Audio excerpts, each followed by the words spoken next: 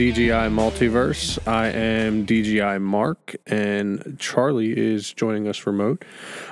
We are excited to get back to work after a nice holiday break. We apologize to all our listeners who have been anticipating our Around the Multiverse episode, or issue, I should say.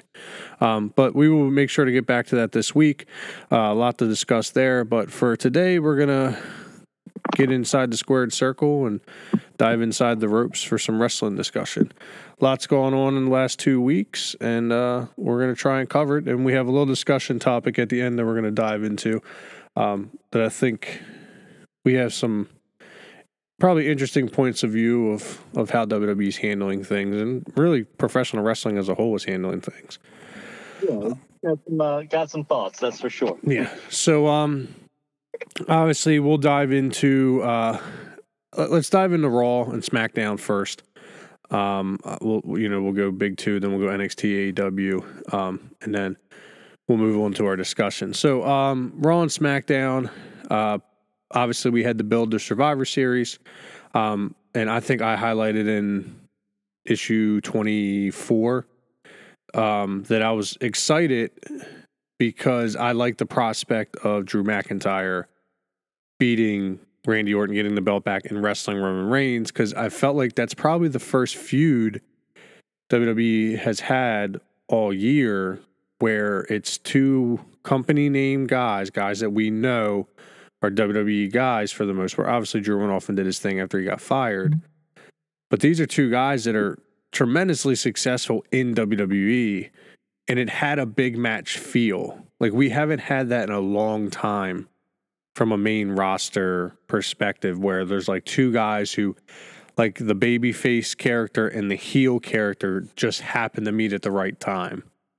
So I was excited about the prospect of Drew getting the belt back right before Survivor Series. I know a lot of people were kind of awful in that because they wanted Randy to have a lengthier title reign, but I think Randy is moving more towards that feud with The Fiend, which obviously they're setting up on tonight's episode of Raw with the Firefly, or the Moment of Bliss with Alexa Bliss and him. So, well, I mean, it's the Fiend Orton feud. It makes sense, in a very rare situation where WWE remembers stuff that's happened, more than 2 weeks ago. Yeah. We have a continuation in the Randy Orton Bray Wyatt feud. And I'm for it. I'm still not sold on the Fiend being a face, but is what it is. We'll run with it. We should get some decent matches, or at least a decent match out of it. But for me, I don't even know if I feel like the Fiend is the face in this feud. Just because, obviously he's facing a Randy Orton off of a heel title run, and obviously we all agree that heel Randy's better than face Randy, but at the same time, we're running into this situation where, the Fiend has to be a bad guy. And, I've been reading a ton of articles on things lately and, obviously watching the show, and I agree with a lot of constructive criticism of this new Fiend Alexa Bliss relationship. Alexa Bliss is outshining Bray Wyatt in her role. Like she's doing a much better job of portraying this Alice in Wonderland / just Mad Hat. Like, for me, that's what she reminds. Like, people keep like referring to her like Harley Quinn. Like, and I'm like, I get that that's probably what she's actually going for, but I get more of like a Mad Hatter vibe. Like, she's losing her mind slowly, and she's falling into the abyss as she's staring into it. But my thing is like I said, with the Randy Fiend feud, Randy can't be a straight heel. Like, heel tactics aren't going to work with Bray Wyatt in the Fiend. So he's going to have, he unfortunately is going to have to play the victorious babyface at some point if Randy's going to win the feud. I hope Randy doesn't win. He already won it the first time when he wrestled Bray Wyatt. So we don't need another Randy Orton getting over Bray Wyatt feud. We need Bray Wyatt getting over Randy Orton for us to continue to buy into the Fiend character. Yeah, and that's the thing with the character of the Fiend. Like, they booked him so strong only to let him lose when it mattered, and it just, I don't know, like his stock fell, Yeah. and then they tried to build him back up, and it's like, okay, where are we going with this? And now, now all of a sudden it's like, where are we going with this? Like, Yeah. what is the end game for the Fiend character? Like, Well, I think he could have been a contender for Drew's championship. I guess he technically still could, but if rumor and speculation are to be believed, he's supposed to be a face now. Even though I know you said you're not buying it. Yeah. But so my biggest issue I have with everything as far as WWE, not necessarily even with the Fiend character, they felt that they had to put a championship belt on him quickly to get him over. Where organically getting guys over based off of promo skills, in-ring ability, character development, things like that, are all things that, the regular viewer doesn't care. When they turn on USA Network and they see a championship, they're like, oh, well, that's the best guy in the company. I want to watch him. But like to the fan that tunes in every week, like me, you, and so many people who listen to this podcast, we understand that, like, you don't build a star just by putting the championship doesn't make a star. The star makes a championship. And at the end of the day, like, we saw that with Kenny Omega in New Japan. Kenny wasn't IWGP heavyweight champion for a long time, but he wrestled like 8 matches with Okada that went almost 60-minute draw. And not every match has to be that, but that ended up being his match psychology with Okada, and it led to classic after classic after classic, to the point that Kenny Omega was being more highly regarded than the champion was in those matches. And that built Kenny Omega to the superstar status that he is. And nobody can deny, like, when you talk AEW, if there's not a name you don't know in there, you know who Kenny Omega is. And the same could be said for The Fiend. He could have wrestled, a handful of matches, maybe showed a little bit more motor than he was able to show with Bray Wyatt as his character. And it could have built that character up. But instead, they went from like gimmick match to title reign to quick drop to rebuild to title reign to quick drop. And you're like you said, his momentum goes up. He's like, he's worse than a fucking roller coaster. It's like, he goes up to the peak and then he drops straight to the fucking bottom as fast as possible. And we love the character, I think, collectively as an audience. I don't think there's many people who are like, oh, this character's stupid. No, most people are like, this is a pretty good character for the company. Like, it has legs, it has merchandising, it has everything that the company wants in a character, but they're just not using it right. Yeah. Yeah. And maybe we can talk about it, when we do our. Yeah. Oh no. Yeah. Because that's our discussion topic at the end, is a lack of true stars. So the tag team title. So we'll go down the line. Tag team title scene. It's muddy water to me, and I almost think that they need to combine the belts and allow the champions to dual show. Like, obviously, it puts more on the plate of the champion and the tag teams, and obviously we know at some point they're going to be on Raw more than they are on SmackDown, or on SmackDown more than they are on Raw. But I would prefer to see that than what we're seeing now. Like, they don't have tag teams on the main roster at the moment. Like, we got Dolph Ziggler and Bobby Roode tagging again. Like, no offense, like, I love both guys. They're obviously tremendously gifted in the ring, and clearly they like each other because they keep getting put back together. They don't mind working together. But, like, I don't need to see two guys who walk out to individual music wrestling for the tag team championships. That's that's something that bothers me. And I think, like, the Street Profits are tremendously talented. Like, they're a tag team that in the ring, I love to watch them. I'm not so sold on their whole gimmick thing. It's not something that I'm interested in. But I know there's a ton of people out there that are. But they're not getting the love and attention that they deserve because the tag team division's so weak. And the same thing can be said for the New Day on the other side. So back in the day when Street Profits first came into NXT, I was like you. I wasn't really sold on them. Going to Takeover Brooklyn, seeing them in person, and then continue to watch them get built. They've definitely grown on me as one of my favorite teams in WWE. But I don't know if it's. I'll say part of it is because they are entertaining. They are, they can put on good matches. Yeah. But the other part of it is there aren't many tag teams to really get behind. I mean, I'm sitting here racking my brain and like, who do we have that's worth going? Yeah, no, those guys should be tag team champs. Other than, the Viking Raiders. Yeah. And even that, they kind of turned them into a comedy act, and it's just like, who else is left? And but you have New Day, but even though New Day is multiple time tag champs, like I never look at them as a tag team. I look at them as a faction, and it's just I know they're a tag team, but the thing is I think with.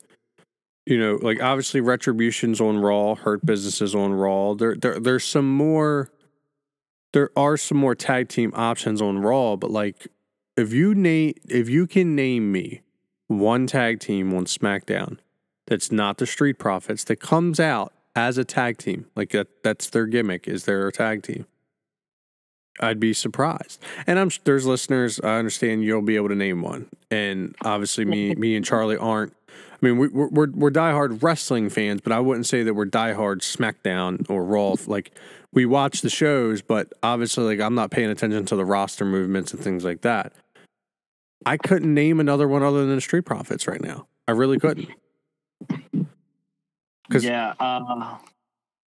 But at the same time, like I said, when we get into the discussion in a little bit, I think there is a vacuum right now in at least in WWE where there's just a lack of true stars.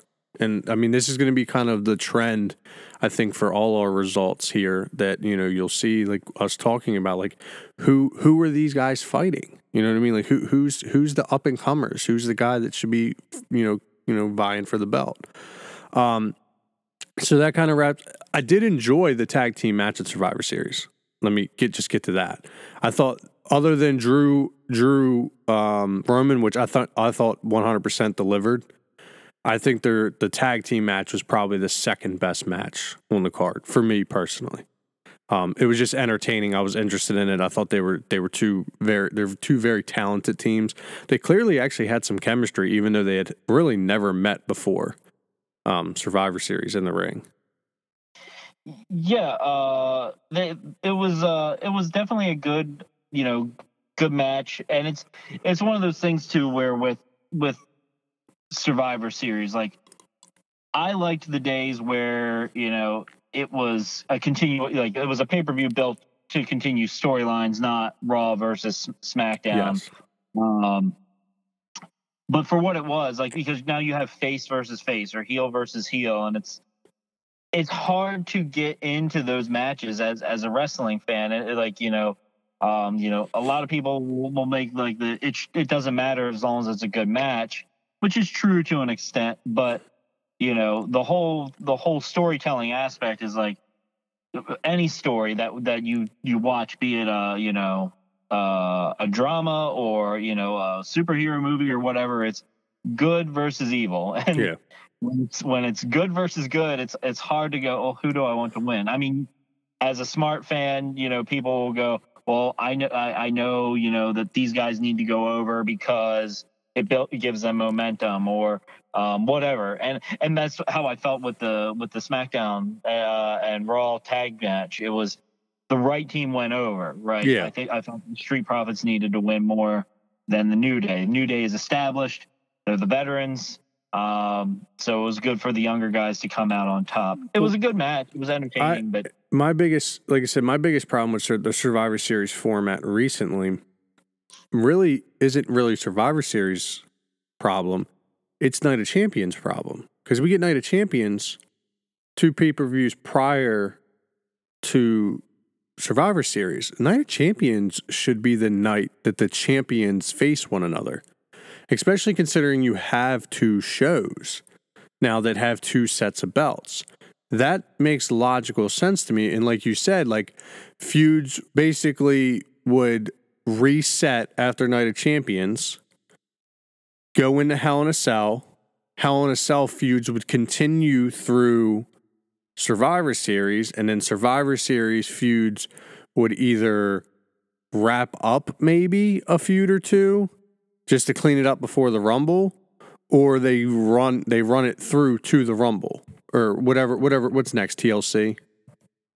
TLC. Yeah, and then maybe yeah. So Survivor Series stories run into TLC, which makes TLC more interesting because now you're going to have the culmination to a lot of major feuds that need to be wrapped up with a bow before you head into the Rumble and start your road to WrestleMania.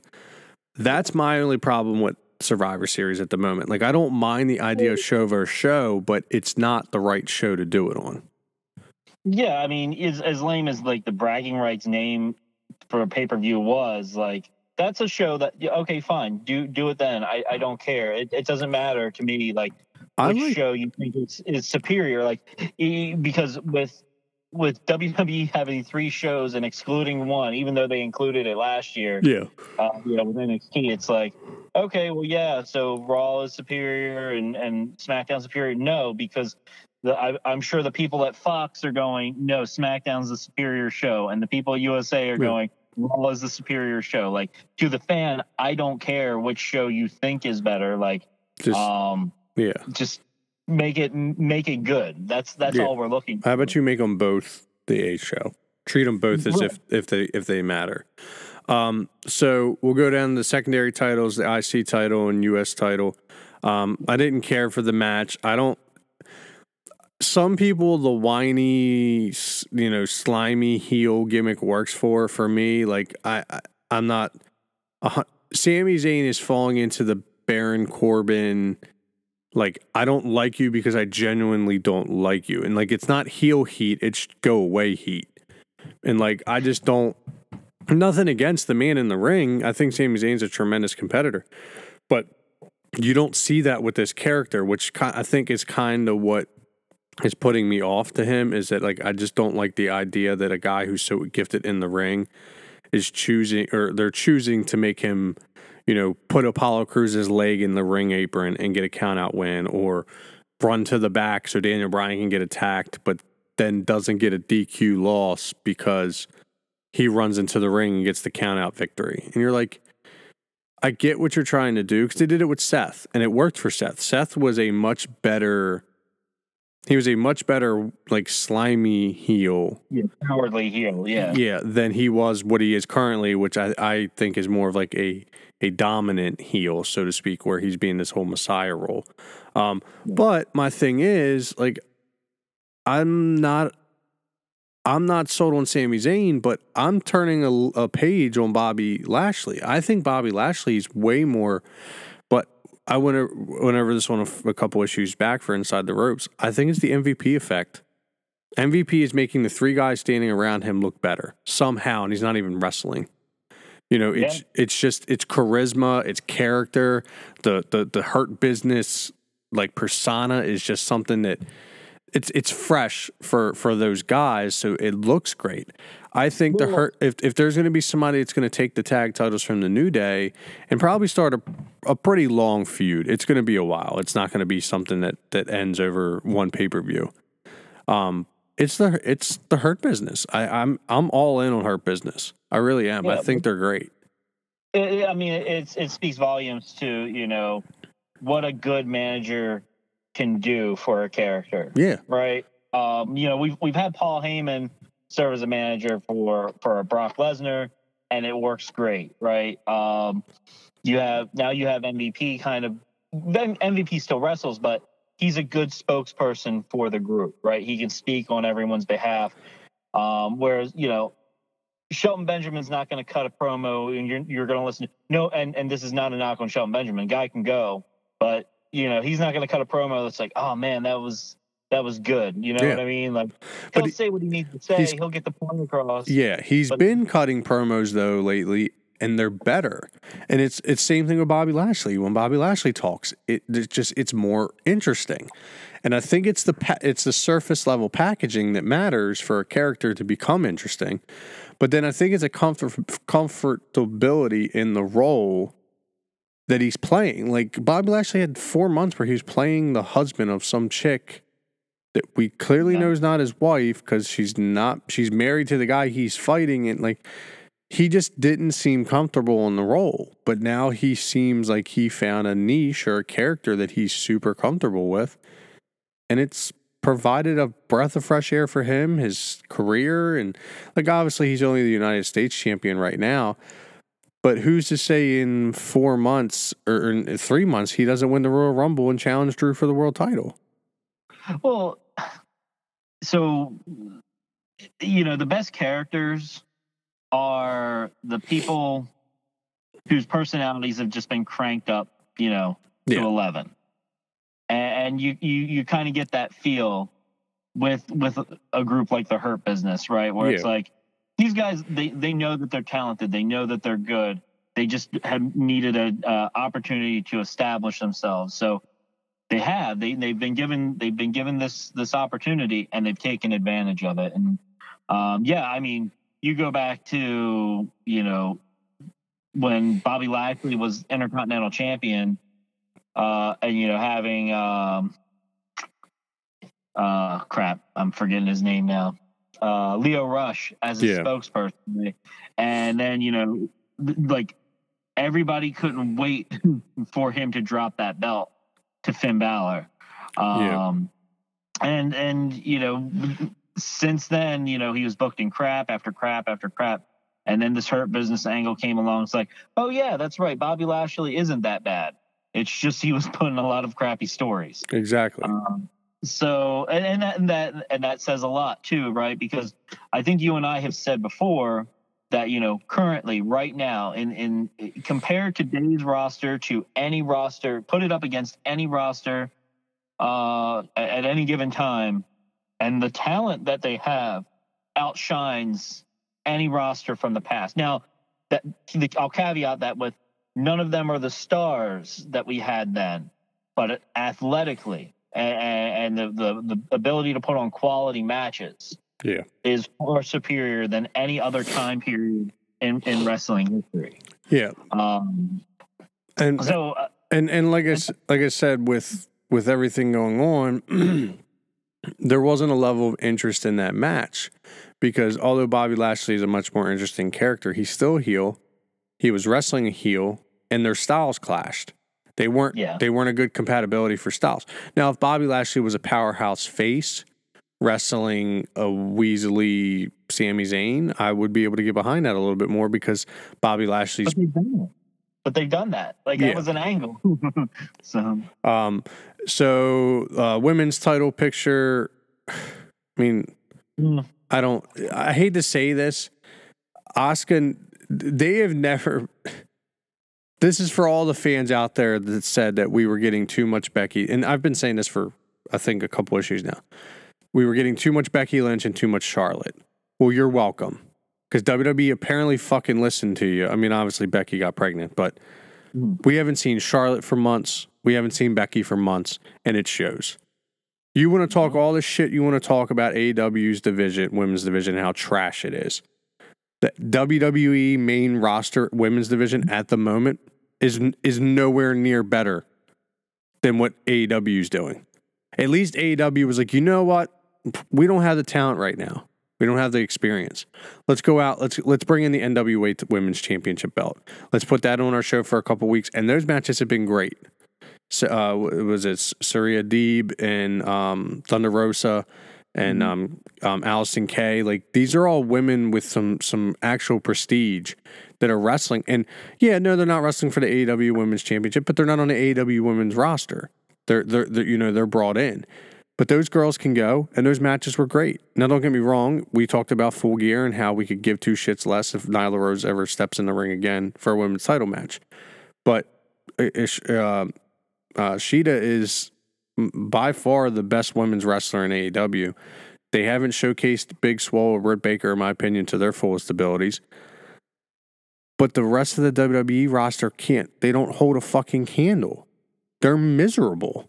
And I hate to say it because I do enjoy women's wrestling, obviously having a daughter now, but also even before my daughter was born, I was all in on a triple threat main event at WrestleMania when we went in New York. Yeah.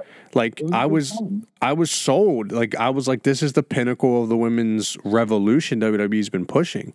And it was the right outcome, Becky Lynch winning. Like, but I don't know. I fully, even being a fan of the two stars, truly didn't appreciate their presence on the roster because they make everybody else interesting. Like Bayley's like what you know what Bayley is? It's like when you go into the cabinet and you're like, oh shit, we got cookies, and then you grab that cookie and you bite into it and it's stale as shit because your kids left the packaging open. That's what Bayley is. On the surface, you get really excited because you're like, oh, she's a heel now. She's changed her music and her moveset and her look, and she still is fucking bland as fucking 2-ply toilet paper. But well, I think what hurt for Bayley, right, is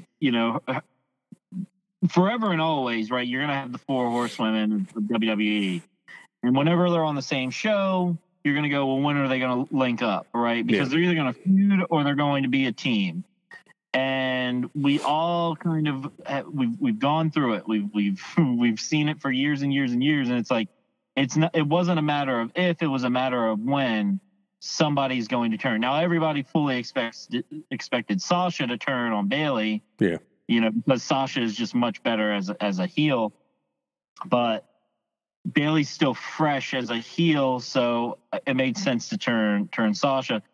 But we've seen this story, right? Even though the roles are reversed, we've seen this story. We've gone through it, and like we get the rivalry, but when you know that these people are like legitimate, it's just like Becky and Charlotte, right? Yeah. Knowing that legitimate friends and everything, like it kind of dampers it down a little bit, but then again, everybody knew that Triple H and Shawn Michaels were best of friends. Charlotte versus Becky, for me, will never have the same.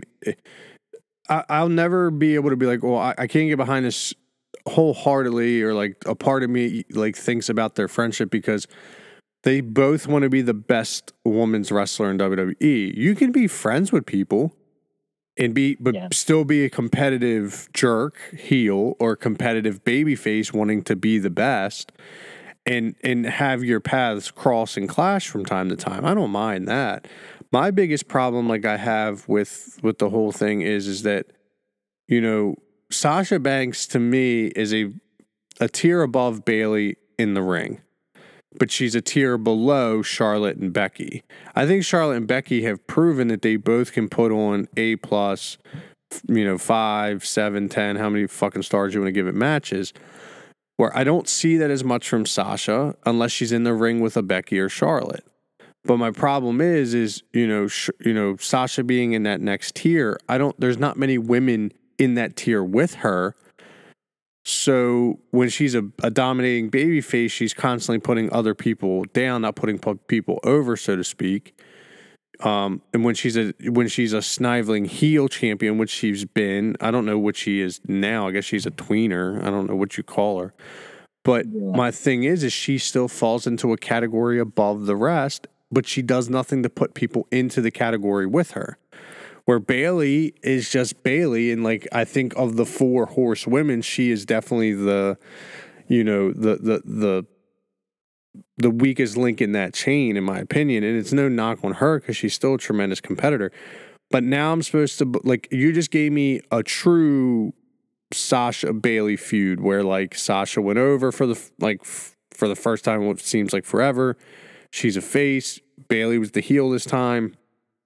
But I'm just supposed to believe, like, oh yeah, Carmella is definitely a viable contender for the belt after a 9-month layoff and having literally one of the worst in-ring performances of careers I think we've seen. Like, she's not she won the women's title belt because James Ellsworth got her the Money in the Bank briefcase. Like, she's not a believable character, and this is once again WWE thinking like, oh, well, she's a name. People know her. We'll do some vignettes. We'll make her wear red leather, and then we'll put a belt on her, and everybody will love her. Like, no, motherfucker, that's not how this works. She still can't wrestle.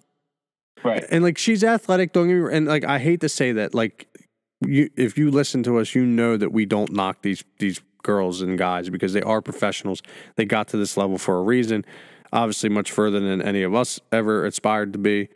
But it doesn't mean that they're comparative to their peers that they're better, because she's not. She's not better than Sasha Banks. She's not better than Becky Lynch, Charlotte, or Bayley. Shit, I wouldn't even say she's better than Rhea Ripley, Dakota Kai, any of the Candice LeRae. You name an NXT women's wrestler at the moment, I don't think she's better than them.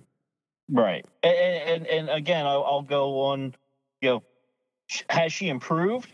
Absolutely, significantly improved. But is she the person that you want vying for your top women's championship on SmackDown? No. Just like Lana shouldn't be anywhere near the Raw Women's Championship. Just like Nia Jax, the walking wrecking ball, shouldn't be anywhere near the Raw Women's Championship. Yeah. Shayna Baszler, I got no problems with. I enjoyed her run in NXT.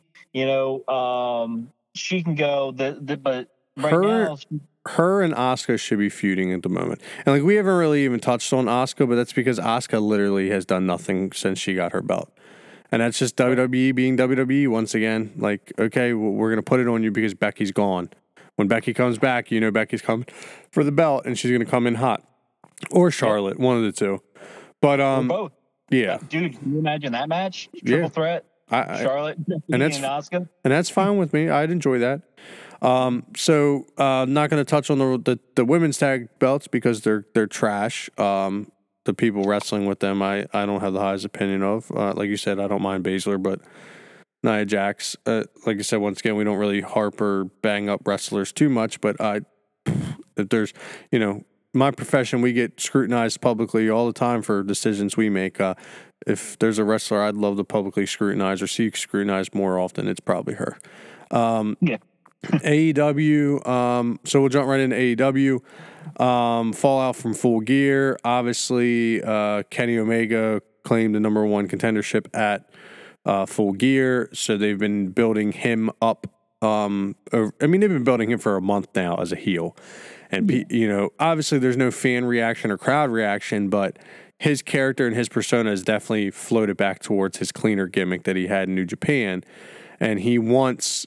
he said he's like, I want to be the wrestler everybody says I am. I'm going to show people that I'm the best in the world. That my face should be on the cover of the magazines, on all the posters and promos and all the other stuff. I like this Kenny more than I like any other version of Kenny. This is the Kenny Omega that got me into New Japan. This is the Kenny Omega that got me into Ring of Honor and into Bullet Club and all the other stuff. Obviously I was interested when AJ Styles was over there and when Finn, was, doing his Prince Devitt thing. But Kenny was the one that got me, I subscribe. Kenny's the reason I'm subscribed to the New Japan Network or their World or whatever, their streaming app. This is the Kenny I've been most excited to see in America, and this is the Kenny I think that gets AEW over a hump and can push AEW to the next level because now they have a star, a not really a homegrown star, but a AEW star that's not a former WWE guy that's going to carry the flag for the company. Right. Yeah, and it'll be good, I think you and I are both of the opinion that, he's going to win. Yeah. He's going to take the belt off of Moxley and I'm okay with that, right? I think that, he needs a reset, maybe some time away, which is perfectly fine. I don't his act has gotten stale, but it's been a year and a half of him running around and I think and I hate to say this, but I think the foreshadowing was in his whole deal with announcing that Renee's pregnant. But obviously I hope that doesn't take away from Kenny's win. People were like, oh well, John was leaving because his wife's pregnant, kind of thing, whatever. But I'm excited for it. I thought like John getting attacked for the contract signing. I thought vice versa, him coming out and attacking Kenny. They've made it personal now.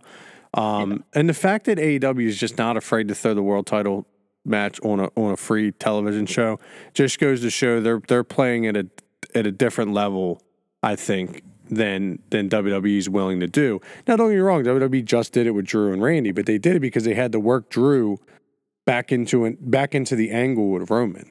I mean, and look, we've been conditioned to go championship match or big title, your WWE championship or your Universal Championship matches don't happen on free TV. Yeah. If you want to see them, you got to pay it.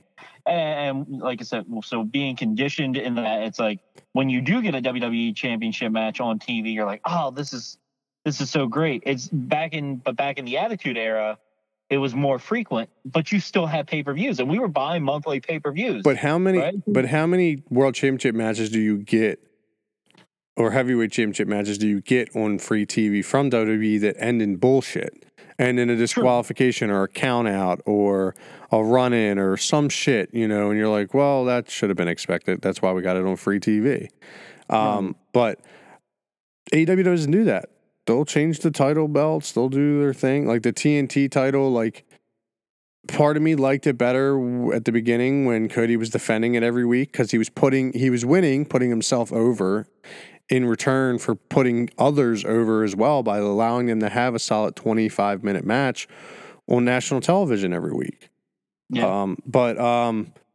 So I'm excited. I'm excited for Wednesday. I think Wednesday's going to be a big day for AEW. I think you'll probably see some pretty good numbers as far as viewership goes.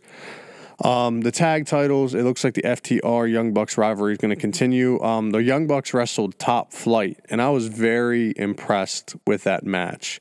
Two young guys. Part of me wants to say they're from North Carolina, but they might not be. They might be from somewhere else. 19 and 21 years old. He's the 19-year-old is the youngest person to compete for AEW. But I think if you put him on a WWE roster, he would probably be the youngest to ever compete on a WWE roster. But he looked good. He looks the part. He doesn't look out of place. And obviously they play up like, they looked up to the Bucks and the Hardys and all these other tag teams, which is fine. And they run and gun like the Bucks and Hardys do.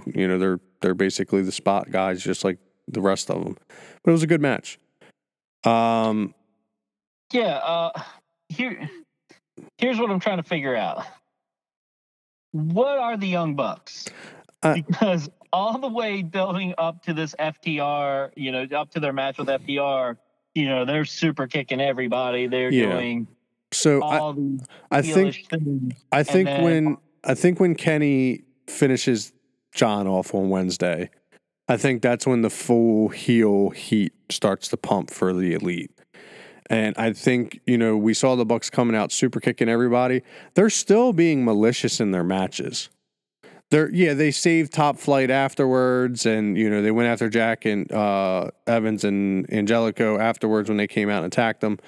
But they're still showing that tenacity, that edge in their matches that people are like, oh, that's not how the Young Bucks act.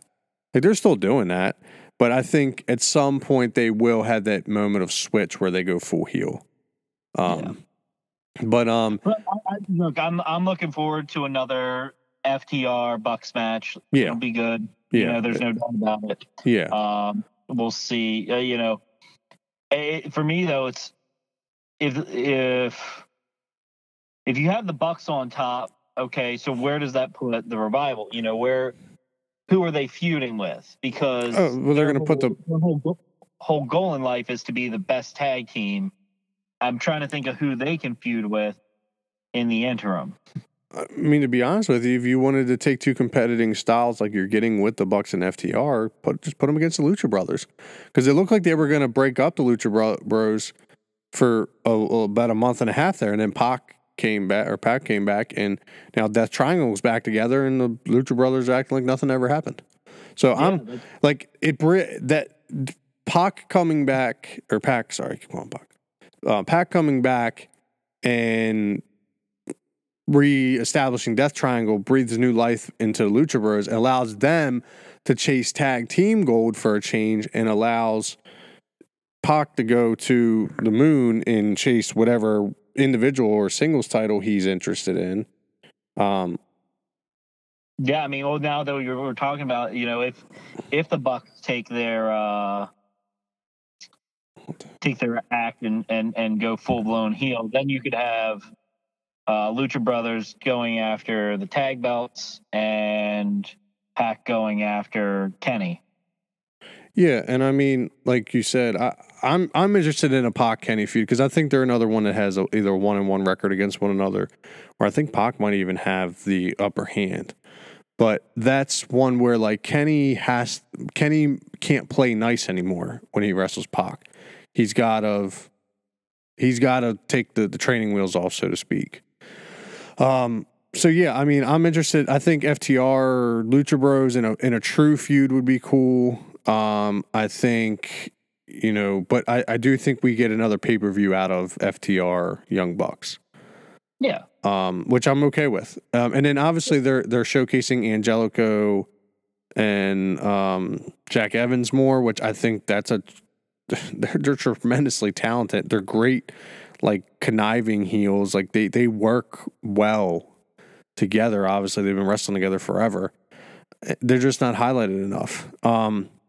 I hate to say this, but I think the Best Friends has probably reached their ceiling as a tag team. Like they're more of a comedy gimmicky act, which is sad because Jesus Christ, their match with Pride and Powerful in that parking lot brawl was probably one of the best matches of 2020.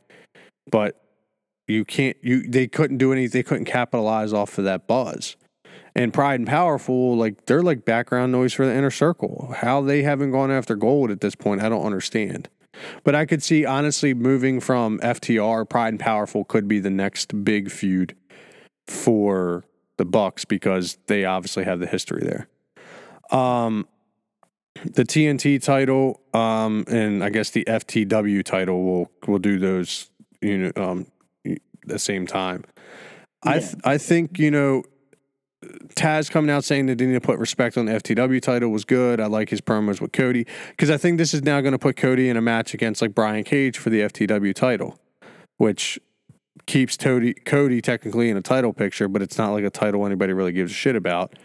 And then obviously Darby Allin. I don't mind. Darby Allin and Ricky Starks can wrestle until the thumbtacks rip the skin again. I don't get that. They are great in the ring together, and I'm interested in that.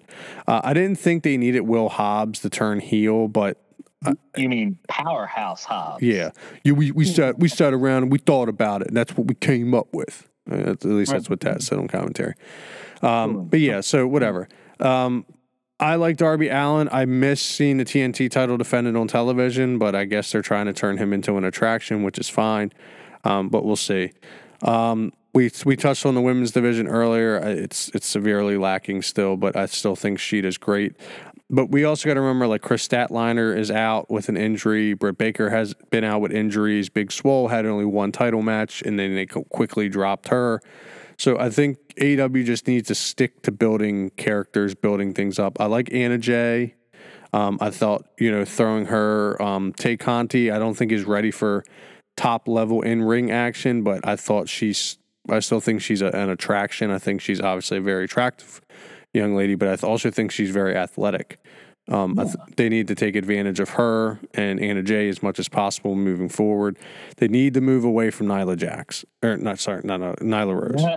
One in the same. Yeah, I mean, and it's nothing against. She's not compelling in the ring. She's just not. No, you got Abaddon coming out and making her and you know what? Honestly, Abandon. Are they calling her Abaddon or Abandon? Abaddon. Well, it depends on which announcer you're listening to. Jay Ross calls her something completely different, probably. Abaddon is an actual like play off of like an actual demon creature. Anyway, her coming out and kind of laying claim. And honestly, if someone's going to beat Sheeta, let it be her, and then have the chase, because that's Yeah. That's kind of part of the fun in wrestling is the chase, right? The good eventually yeah. So triumphantly be going over and beating the bad guy. Yeah. So we so then that is that all. That's all the titles. Some of the sidebar stuff AEW's throwing at you, Eddie Kingston and Pac at the moment. I think that's interesting. Pitting he's calling them. I think he's calling themselves the Family or some shit. Eddie Kingston, and then obviously Death Triangle. Pac is red hot. I mean, he's. But this is the thing. He comes out like lightning in a bottle because he always has such long delays between action, it seems. And then, we end up losing him for a couple more months. So we'll see. We'll see if this run is complete in sense of like he's here and he's here to stay. I'm excited for that. Obviously, we're still flirting around with Chris Jericho and MJF and all this inner circle nonsense. I thought the vignettes and all the video packages that they've done for that have been pretty entertaining for the most part. But it's kind of like the campy shit that like Chris shits on WWE for all the time doing now he's doing it. And I don't know if it's him doing it to like poke fun at WWE or if it's him doing it thinking it's really going to get this whole thing over with MJF. Well, that's the thing is they love to take shots at WWE, right? Like, Taz did it during his promo with Cody. You have these vignettes, and then you have, Miro, who, was constantly going and saying, all the stupid crap that they put me in, but look at where he's at now. Yeah. So, but and then you brought up Miro and Kip Sabian, that whole storyline. I don't know what that's payoff's going to be. But I can tell you this, watching Miro fucking hurdle that top rope a week ago and clothesline the shit out of whoever Kip Sabian was wrestling, I was like, holy fuck, that was impressive. Yeah. So AEW as a whole, I think they're building well. I think going into 2021, Tony Khan even came out and said like they have superstars that they have been in contact with, people that they want to, sign and talk to in 2021. So like obviously the AEW train's still rolling and still rolling full speed, so to speak, into the new year. AEW build for War Games. I'm calling, like I said last issue, I'm calling them the brand. You guys can call them whatever the hell you want to call them, but the Pat McAfee led team going into War Games versus Undisputed Era. I'm looking forward to this a lot. Like I'm like actually super excited to watch this War Games match because there's a lot of bad blood in it between everybody involved. Everybody's got a reason to not like the other person on the other team, which is nice. And then obviously I think we find out who Finn faces this week, correct? I think that they're going to do that, which is fine. I'm just curious as to who. Yeah. I'm trying to do like the injury timeline math in my head. I'm like, can Cross come back already? Yeah. I don't know how long that injury would keep him out. And then you get Leon Ruff, Damian Priest, Johnny Gargano in a triple threat match, which I think Gargano's eventually going to win. But my thing is Leon Ruff being booked to this point goes to show you that I think he's here to stay. Like, I don't think the kid's going anywhere. Obviously, they signed him from Evolve when they purchased Evolve. And he was definitely a guy that I thought like, oh, he's going to win this belt and then drop it next week. Like, it's a fluke thing just to, further the storyline between Damian Priest. But, like, no, they're booking him well. And he looks like the whole thing with Kevin Owens was very, like, kind of, like, genuine and then, like, very ingenuine with Kevin. Like, the way he was like, hey, man, like, you got to stop acting like you're a fan. Like, you're here now. You're a champion. You need to act like, you know what I mean? Like, it was like trying to take that kid, like that guy's joy away from his moment, which was cool. And like Kevin Owens played his role well. Like the fucking chairs thing was hysterical. Hey, you want a chair? No, I don't want a chair. And he's like, and he gets another. Where did you get another chair from? And then he's like, do you want a chair? Nah, I'm good. I'll stand. He's like, then why did I bring all these chairs? Like, it was great. That's just, if you give Kevin Owens a microphone and time, you will be entertained. Yeah, even when he's like, okay, so you shouldn't say that because 3, 2, 1, and then we just sat there for like an extra 30 seconds. She's like, "All right, well, my timing was a little off, but you get my point." But yeah, so that was. If you say someone's name, they're gonna come out. Yeah. So yeah, like I said, I was really interested. I'm interested in that match because if they put Leon Ruff over at War Games, then clearly they have big plans for this kid. Then the tag titles obviously aren't going to be defended because they're going to be inside the War Games match. But I still like Danny Burch and Oni Lorcan. That's the most interesting these two have ever been in as a tag team. Then you get the women's title scene, which is kind of like murky. I honestly think Io Shirai is going to end up in a War Games match. Yeah, that's what I think too. Because she got jumped by people, she got jumped too. So I can tell you this, I did, which is weird to go. She'll be on Shotzi Blackheart's team because that's not how it should be. She's the women's champion. It should be her team. Yeah, but I was very surprised at the Toni Storm turn. That caught me. That's the first thing NXT's done in a while. That is, I mean, other than the Pat McAfee swerve. I didn't expect him to be the guy with Oni Lorcan in them. But that was the first time they've got me in a little while. I was like, damn, I didn't see that coming. But yeah, so I'm excited for that match too. I think the women involved are all extremely talented. I like the Shotzi versus Candice LeRae story. Like this is what Survivor Series should have been doing. It's furthering a feud between two people by interjecting all the talent around them and making them run the gauntlet against one another. And I'm all for Rhea Ripley is just an unbelievable athlete. Like watching her like that, I'm very surprised. I would be very surprised if she's not on the main roster come Royal Rumble. Honestly, if you wanted to pick a person to win the Women's Royal Rumble to interject new life into the women's division, Rhea Ripley would be it, in my opinion. She's the most convincing NXT to the main roster move they could make, where you're like, okay, she instantly is a star just by letting her win the Rumble and chase whoever she wants to chase moving into WrestleMania. Because she already wrestled on WrestleMania this past year. Right.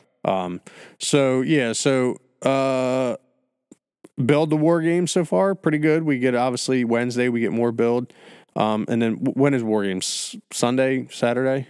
The December 6th. December 6th. So a couple weeks from now. No, this weekend. Sorry. It's December, like tomorrow. Yeah, time flies when you're having fun. Yeah. So we're looking at Sunday. So looking forward to that on Sunday. But yeah, so I mean, I think in all honesty, if we're being honest with things, I think that these guys and gals, in NXT are doing a great job, much better than the main roster, in my opinion, of keeping the eyes, keeping the attention of the viewer. But yeah, I'm excited for War Games. Little 10-minute discussion we're gonna dive into for the last little bit here. There's and I brought this up to Charlie before we started, and I wanted to end with this. There is a vacuum right now on the main roster for WWE of space where you have your top tier guys, and I think it's more evident in that it's more apparent now than it ever has been after Survivor Series, because Drew and Roman faced each other, and that was a big match feel. That was a big match feel that WWE hasn't had in a very long time. But now we're back to our weekly scheduled programming, and you're like, who is going to wrestle Roman? Who is going to wrestle Drew? And we are going to buy into it because there isn't anybody. Like AJ Styles, like maybe, but he's playing this weird he's not even like Weasley because he's not using this gigantic bodyguard to his benefit. He's just standing behind AJ when he does promos like a weirdo. And then you go to SmackDown, and you couldn't tell me a person that you were like, yeah, you know what, he could beat Roman. He could really take the belt off him. There's not a person. No, I mean, eventually, I think they're going to try to use Big E. He's going to have filler feuds with Kevin Owens and Daniel Bryan. But, I don't see either of them beating him for the belt. I don't mind Kevin Owens because I think Kevin on the mic versus Paul Heyman on the mic for about a month would be entertaining. But like you said, I don't believe he's going to take the belt. But this is my thing, though. WWE is not doing a good job maintaining star status for star wrestlers. Because you know who's on SmackDown that should be challenging Roman for his title right now. And it's Seth Rollins. Yep. Like that, but he's been buried since April. This shit has been going on since April with Rey Mysterio. Yep. There is no reason for that feud to have lasted this long. Nope. Because nobody got over out of it. Buddy Murphy's not over. Dominic's not over. Ray's not over. Seth is below the status he was at WrestleMania. Like, yeah. Like they didn't maintain that star. The same can be said with Bray Wyatt and the Fiend character. They put the belt on him, they dropped the belt off him, put a belt on him, dropped it off of him, made him feud here with Strowman and do all this other bullshit, but they never maintained the star.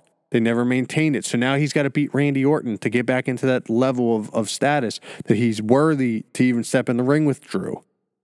No stars are being maintained. You've built them, WWE. I will give you the credit of building a Bray Wyatt and Fiend, a Seth Rollins, a Kevin Owens.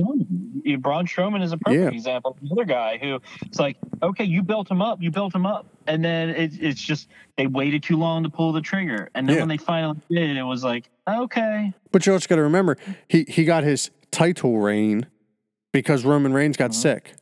Or Roman Reigns didn't want to get sick and didn't want to go to WrestleMania, didn't want to show up to WrestleMania. So they're like, "Oh, Strowman, we'll put you in the match. Oh, but you're gonna beat Bill in 45 seconds because neither of you can go past a minute."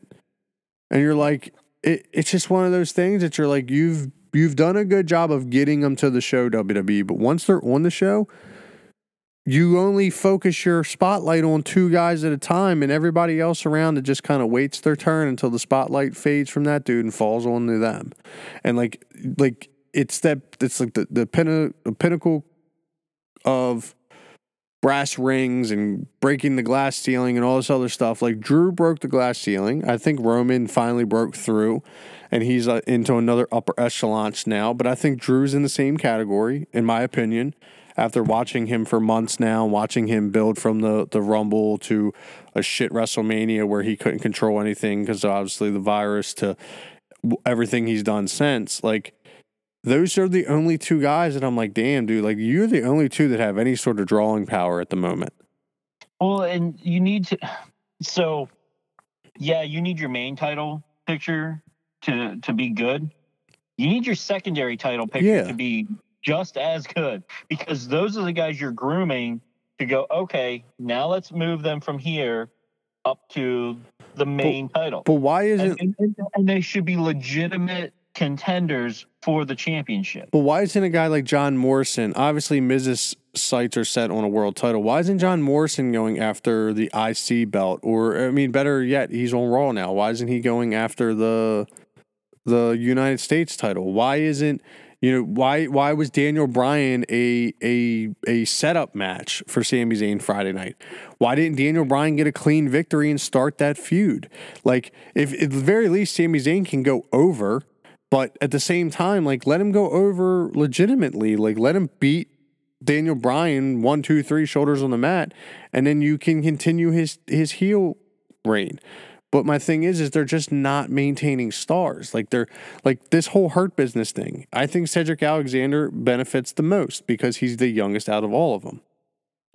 But if you don't put a belt on him after a decent build, of course, because that's something we talked about, because you don't need the belt to be a superstar. But if he doesn't get like a benefit of being in this faction, then why did you put him in it to begin with? It doesn't make any sense.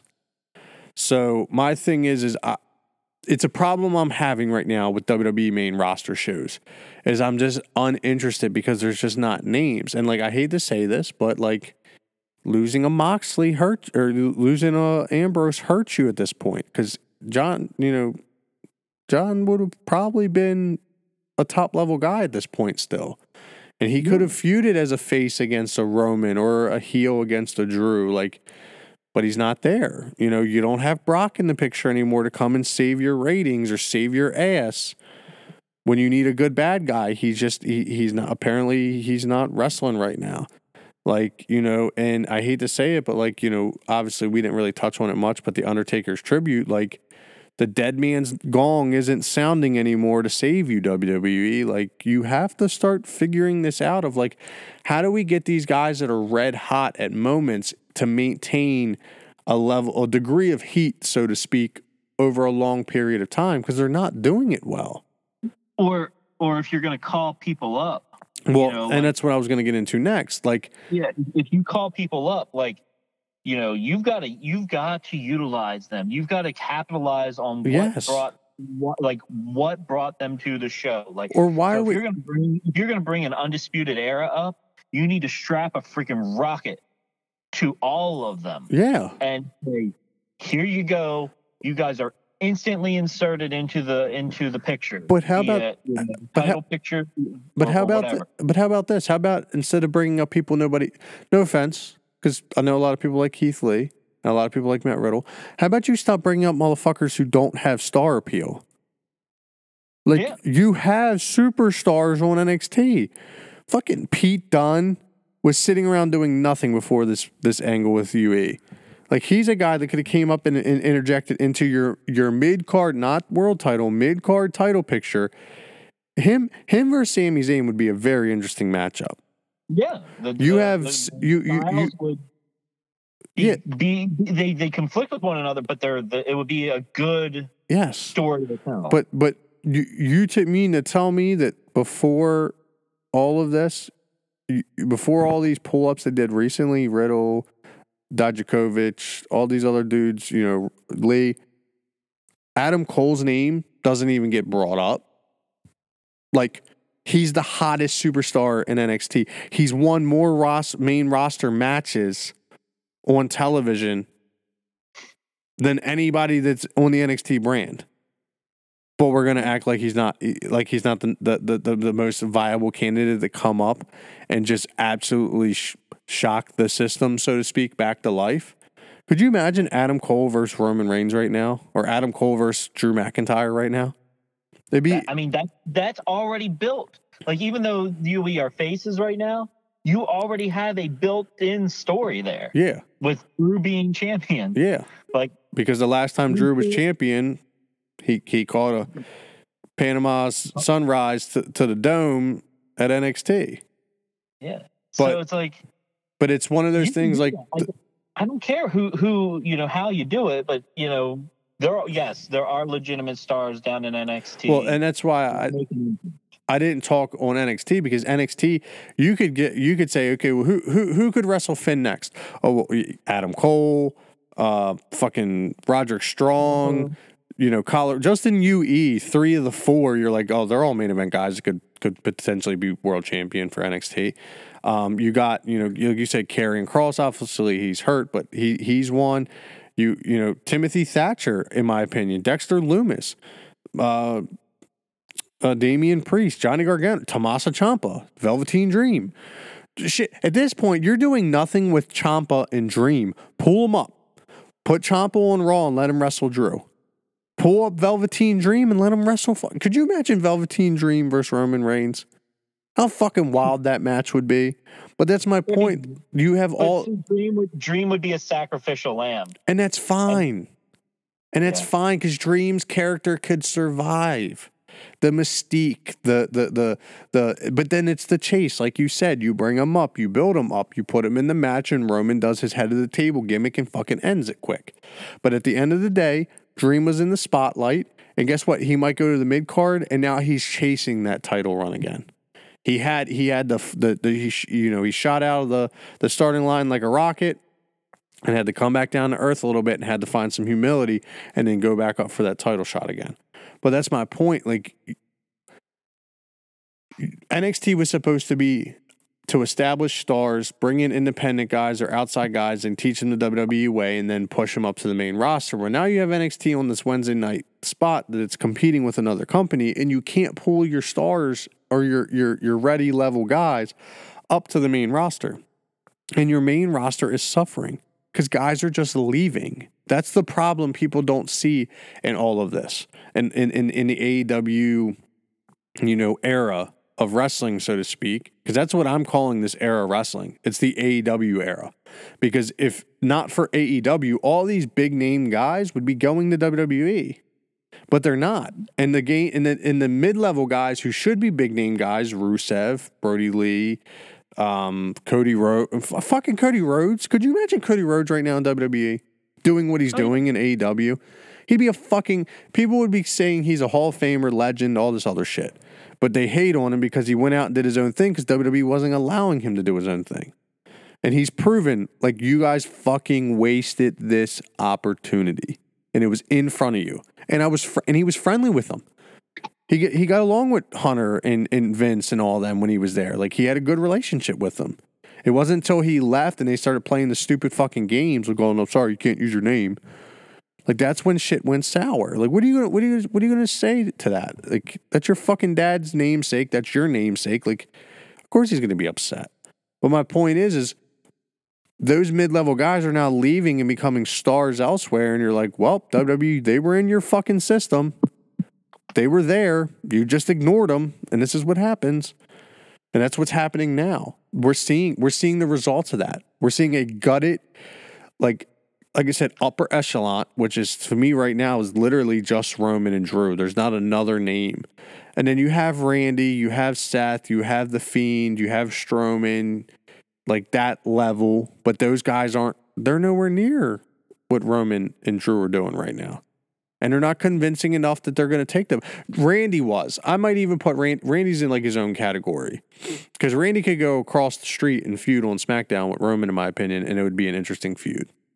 Yeah. But I think I'll digress on that though. I do, like I said, I think that's I think that's a big issue I'm seeing recently, and I'd love to get into this a little bit more if we can on another issue. But I just think WWE has there's a weird vacuum of space right now between the top tier and that next level, and it's starting to show. They haven't built anybody up to convince us that, yeah, there's another contender coming. And I get it. They did it with Drew, and it takes time. It took Drew about a year, his Rumble win, and then, really a long 2020, in my opinion, for him. Like, his feuds with Randy was drawn out to the point that, like, when he finally won the belt back, it felt bigger. Yeah. But yeah, I mean, WWE is WWE. They do this shit all the time and usually rebound. So hopefully they figure this out soon and, start pulling people up and giving people a spotlight that ultimately have proven to deserve it, in my opinion. But I think that wraps it up. I did watch a little bit of MLW. They did a hard restart 2 weeks ago on YouTube. So I know we didn't really talk about watching or anything. So if you get an opportunity, obviously we watch a ton of wrestling to begin with, but they have a pretty talented young roster. World champion Jacob Fatu falls into the lineage of the Reigns, Uso, Rock family. I believe. Don't quote me on that, but he. Then you got Alex Hammerstone, who I think I've actually seen a bunch of his independent stuff prior to MLW. Brian Pillman Jr. is on the roster. Tom Lawler is like a more serious, believable Matt Riddle, I guess you could say. Like, he doesn't he's not like, "Oh, bro, what's up?" Like, "Oh, you look like fish sticks," whatever the fuck Riddle says every week when he comes out half stoned. The Von Erich brothers are the tag team champions. LA Park, the second one, is involved, and he's got, like, I guess his whole family, his sons, everything involved. Davey Boy Smith Jr. is involved as well. Him and Brian Pillman Jr. do the Hart Foundation for them, which is weird because I don't know how they do that. But it is what it is. I guess it's something that they own. But yeah, I watched the first 2 episodes of the Hard Restart. It's got very ECW vibes.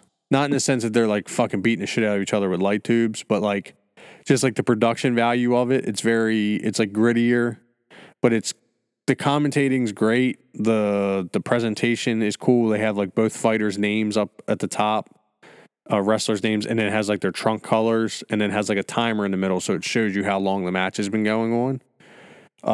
It's a different vibe. It was actually pretty cool.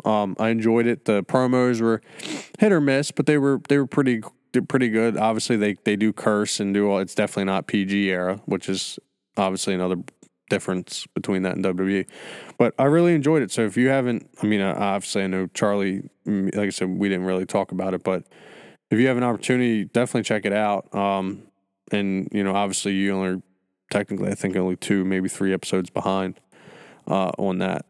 But that pretty much wraps up my news for the wrestling world. Like I said, we didn't really touch on Undertaker's farewell. It is what it was until I never. What 30-minute going away ceremony that was consumed by 15 entrances, and 15 if you count the takers, and about 25 of those minutes was the entrances. Then you had the video, and then his like 30-second promo, and then we were done. Yeah. We'll revisit this come April and see how done he actually was. But so this was issue 26 of the Dad's Got Issues podcast. This is our Inside the Ropes edition. So if you've listened to this point and haven't figured that out, God help you. But we will be getting back into the full swing of things this week. We are actually starting to kind of concrete our schedule down and how we want to do things. So hopefully we can start pushing things out weekly. I know I've been saying that a lot in the last couple of issues, but we are starting to figure it out. If life cooperates, yes, it's slowly but surely getting there. Yeah. So we will do it that, we'll try and start doing it that way. We will be back on Wednesday for issue number 27 for Hot Off the Press. A lot of comic book stuff, a lot of good stuff the last couple weeks. I'm hoping Charlie gets to Something Is Killing the Children. I actually finished volume 2 last night and issues 11 and 12. It's still just as fucking good. I can't wait for this to become a TV show. It's going to be so good. But we'll dive into comics on Wednesday, and then we'll be back on Friday for issue 28. Our numbering's off because we missed an issue. 28 for Around the Multiverse, which we'll have a lot of Mandalorian to talk about. I know that. Mm-hmm. Absolutely. So that pretty much wraps up everything for me. If you guys aren't following us on social media, Instagram, Twitter, Facebook, at DGI Podcast. We took a little week lull, enjoyed the holidays with our families, but I'll be back to posting full swing this week with a lot of different, media news, comic news, and things like that. But yeah, if you're not following us, give us a follow. If you listen to the show, give us suggestions on things we should be reading, watching, or following as far as the wrestling community goes, toys and comics. Anything else on your end, Charlie? Nope. I think we got it all. And we'll get back to comics on Wednesday. So. All right. Yeah. All right. Well, send us home. All right, man. Hit our music.